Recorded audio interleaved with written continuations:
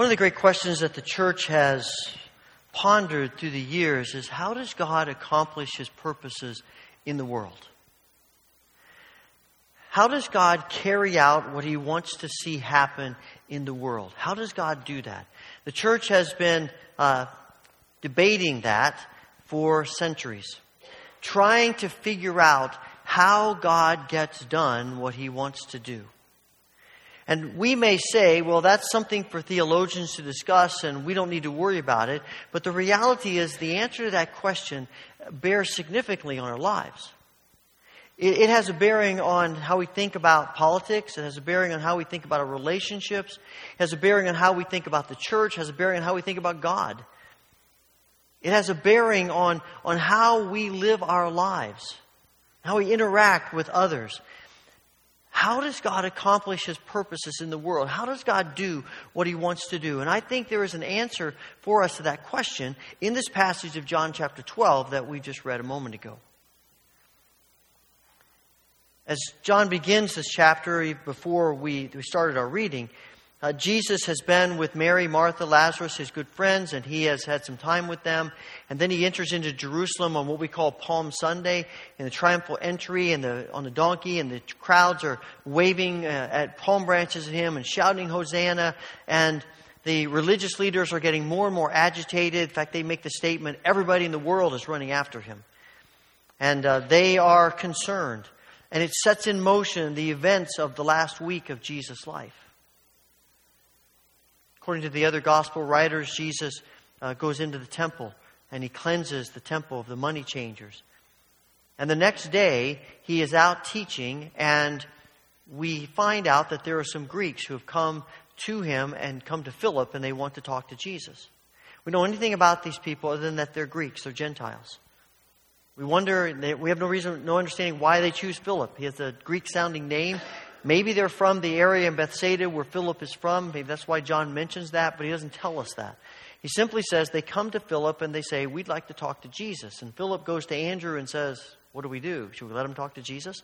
Andrew says, okay, well, let's go ask Jesus.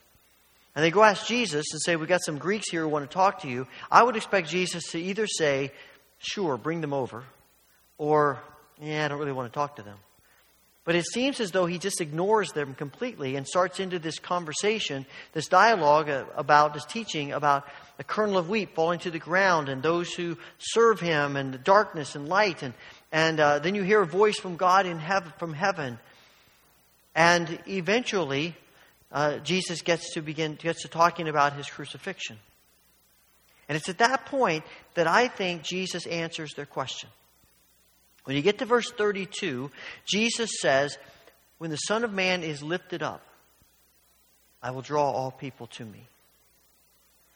I think there's an underlying sense that these Greeks have come to Jesus, and they come to Philip and Andrew and Philip don't know what to do with them. And the reason they don't come directly to Jesus is because I think they see themselves as second-class people, especially among the religious community.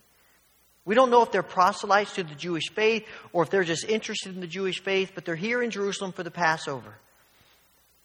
And more than likely, even if they're proselytes to the Jewish faith, they're still considered second class because they aren't born Jews. And they're on the outskirts. If they have not entered into the Jewish faith, then the only place they can go in the temple is the outer court. And they may have been there when Jesus cleansed it, and they saw that, and that may have triggered this desire to see Jesus after watching Him do that, and opening up this place of prayer for them again that had become a place of money changers. Whatever the reason, they come to Jesus, and they're asking to see Him, and something in Jesus' reply says, up till now, you have thought that you are second-class citizens when you think about religion and the Jewish faith and God. But I want to tell you, when I'm lifted up on the cross, that I want to show you that's not the case. Because at the cross, the ground is level. Jesus says the cross is for everyone. There is no one who is uninvited to the cross. Every single person, every single place is invited to the cross. The cross is for the whole world. John tells us earlier on that God so loved the whole world that He sent His Son. And Jesus says everyone will be drawn to me. Now, there's some people who have interpreted that to mean everyone will be drawn to him. Everyone is welcomed in heaven. And when we get there, it doesn't matter what people do, who they are, anything, everybody will be there. I don't know if Jesus is saying that, but I think he is saying he would love for everyone to be there. Nothing would thrill him more than for every single person who has ever lived and ever will live to understand him, to open their hearts to him, and to experience eternal life with him. I think we agree with that here. We don't always agree with it here. There's something in our subconscious that believes, well, there are some people that shouldn't be there. There are some people who don't deserve that. There are some people who should remain out here. They're not as good. They're not as spiritual. They're not this or that, or whatever the case may be. And quite frankly, there are people all over the world who feel that from the church. You're not born in the right place. You don't understand enough. You haven't done the right things. And Jesus is saying everybody is welcome.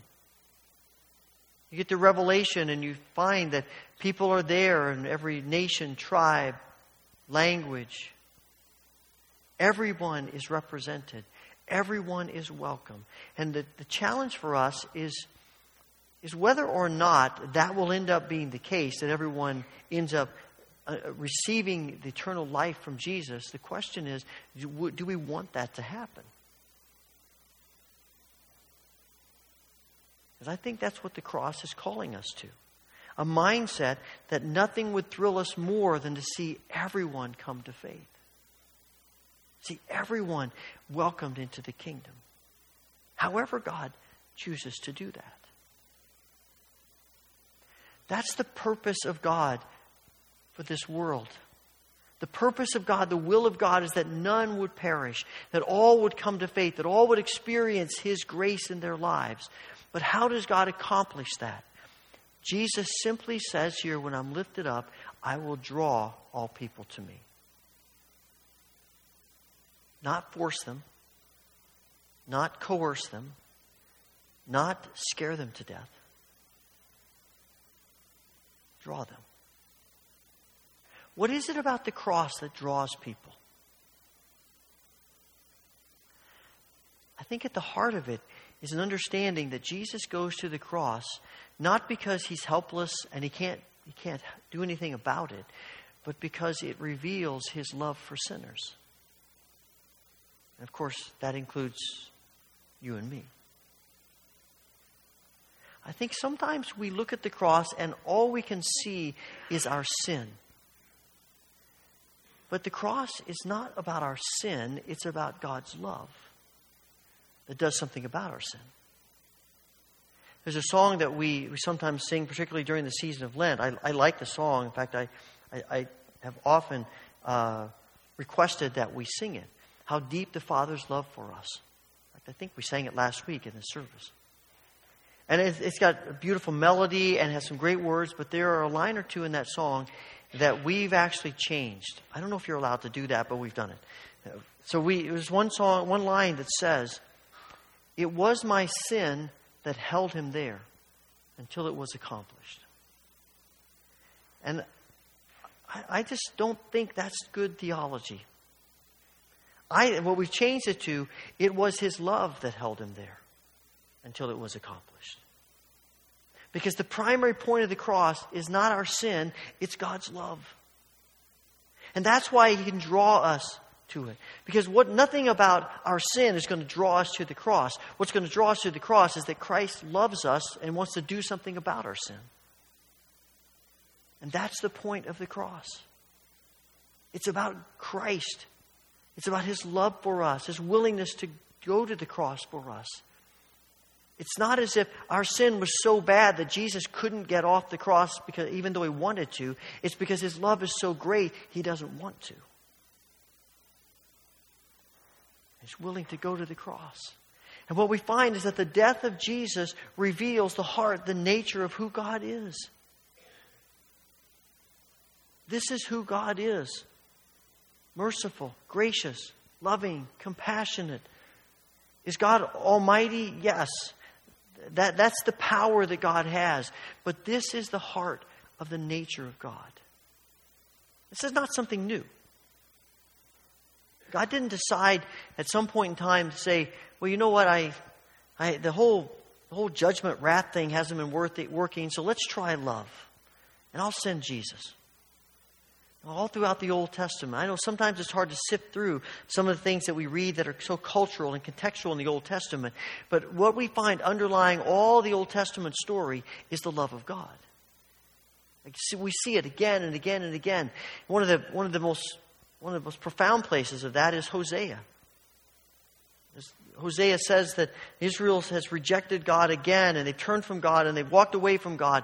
And God is as if God throws up his hands and says, that's it, I've had enough. I can't do this anymore. I just can't. You guys just go your own way. I'm done with you. Sounds like us, doesn't it?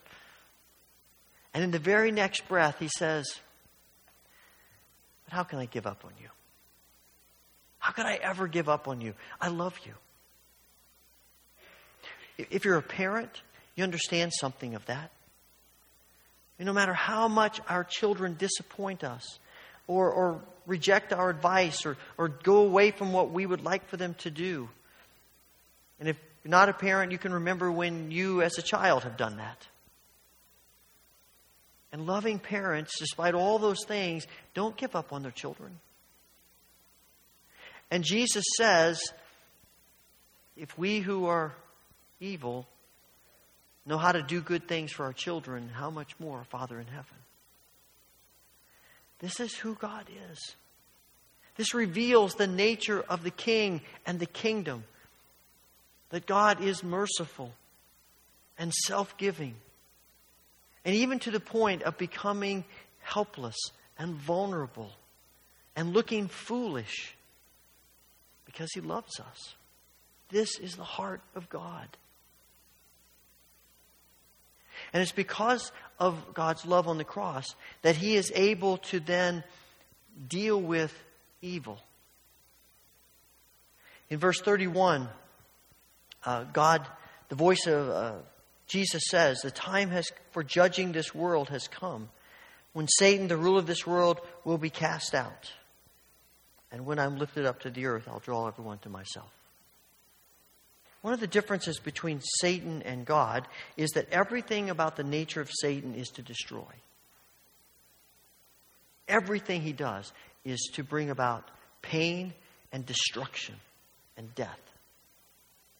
And sometimes God allows pain, but it is always for the purpose of bringing us to something greater, some greater blessing. Because the end result of everything God does is good. It's life. And we see here that Jesus, when you think about the mess that our world is in, Satan looks at all of our mess and he laughs. Laughs at all the pain we're enduring because of our mess.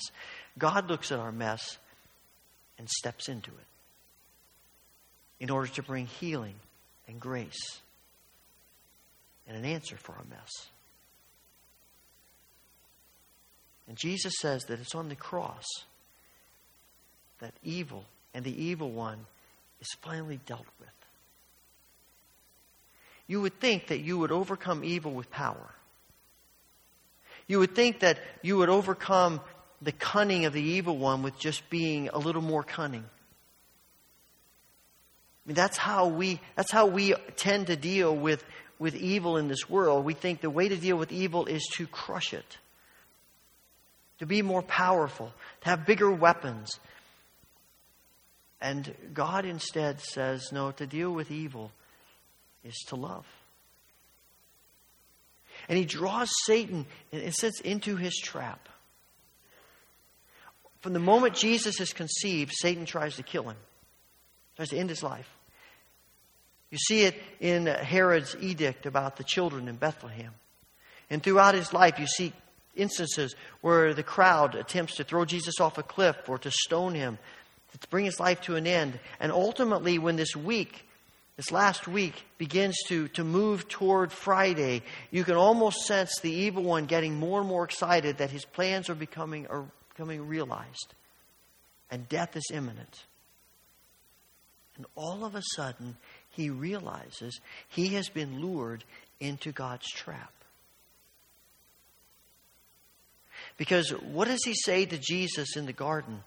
You don't want to do this.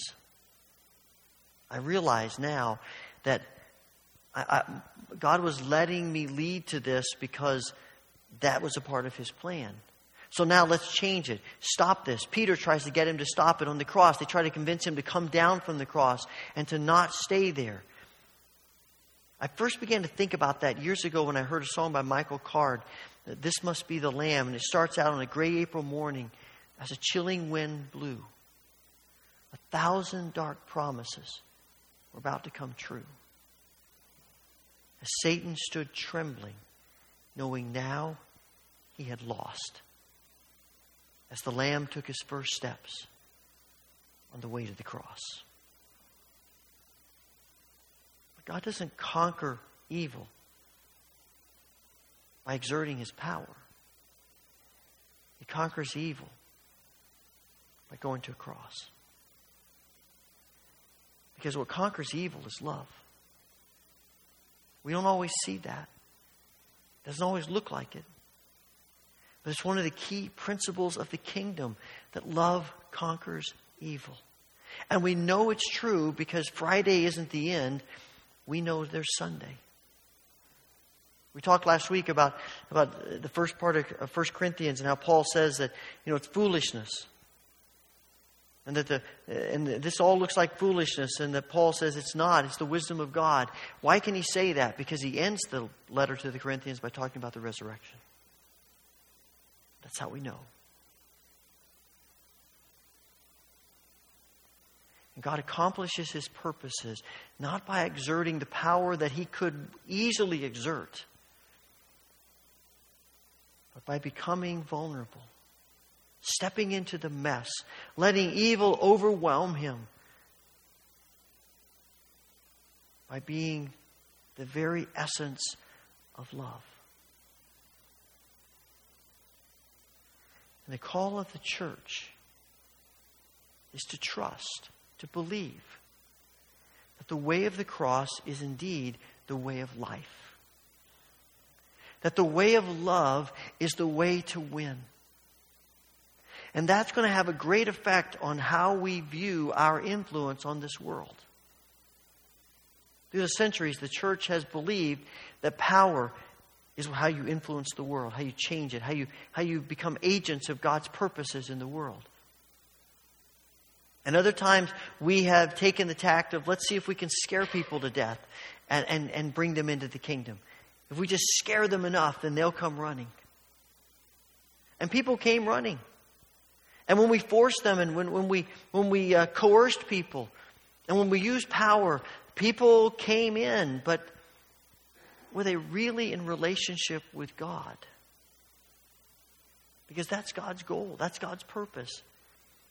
It's not just that we say we have a whole bunch of people who are now in the kingdom, but that we have people whose hearts are open to God, who want relationship with God, who want to know the love of God in their hearts and in their lives. And the role of the church is to be agents, not to exert power, but quite frankly, to be willing to go to a cross.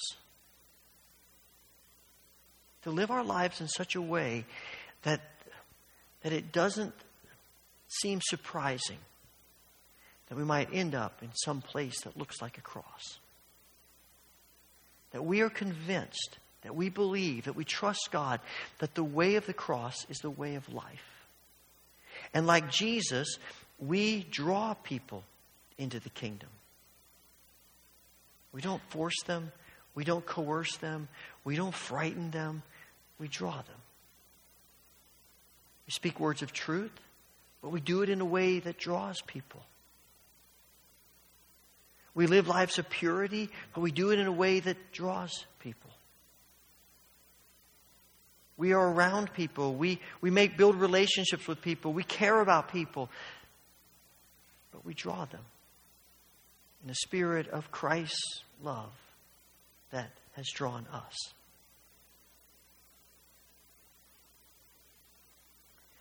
When you think about the God, Jesus drawing people. It sort of reminds me of a magnet. And a magnet, when you think about how a magnet picks up things, it doesn't pick up things because it works harder or because it really strains itself to do this. It picks up things because it's a magnet. It's just doing what it is. And so I'm probably going to get in trouble for this, but that's all right. I'm going to dump some stuff here on the floor. If there are any scratches, it wasn't me. But you look at this, I barely have to touch that. And these things they just get attached. They grab hold of it. The magnet doesn't do anything, it just except be what it is. And because it's what it is, things are attracted to it. Is everything attracted to it? No. But anything that is made of a material that's open to it will be attracted to it. And you and I are called, in essence, to be magnets. We are so open to Christ that through His Spirit, the way we live, our attitudes, what we say, how we act, that we are so filled with the Spirit that actually we think like Jesus and we act like Jesus and we talk like Jesus and we live like Jesus. Because His Spirit lives in us. We're open to Him. We draw people to Him. And I'm convinced that God accomplishes His purposes in the world in a way that more resembles a magnet that sort of looks like a man hanging on a cross than a hammer that sort of looks like a man sitting on a throne. And the question for us is, are we willing to embrace the cross? Not just for ourselves, but for how we become agents of God and His kingdom for others. Are we willing to trust and believe that the way of the cross is the way of life? Heavenly Father,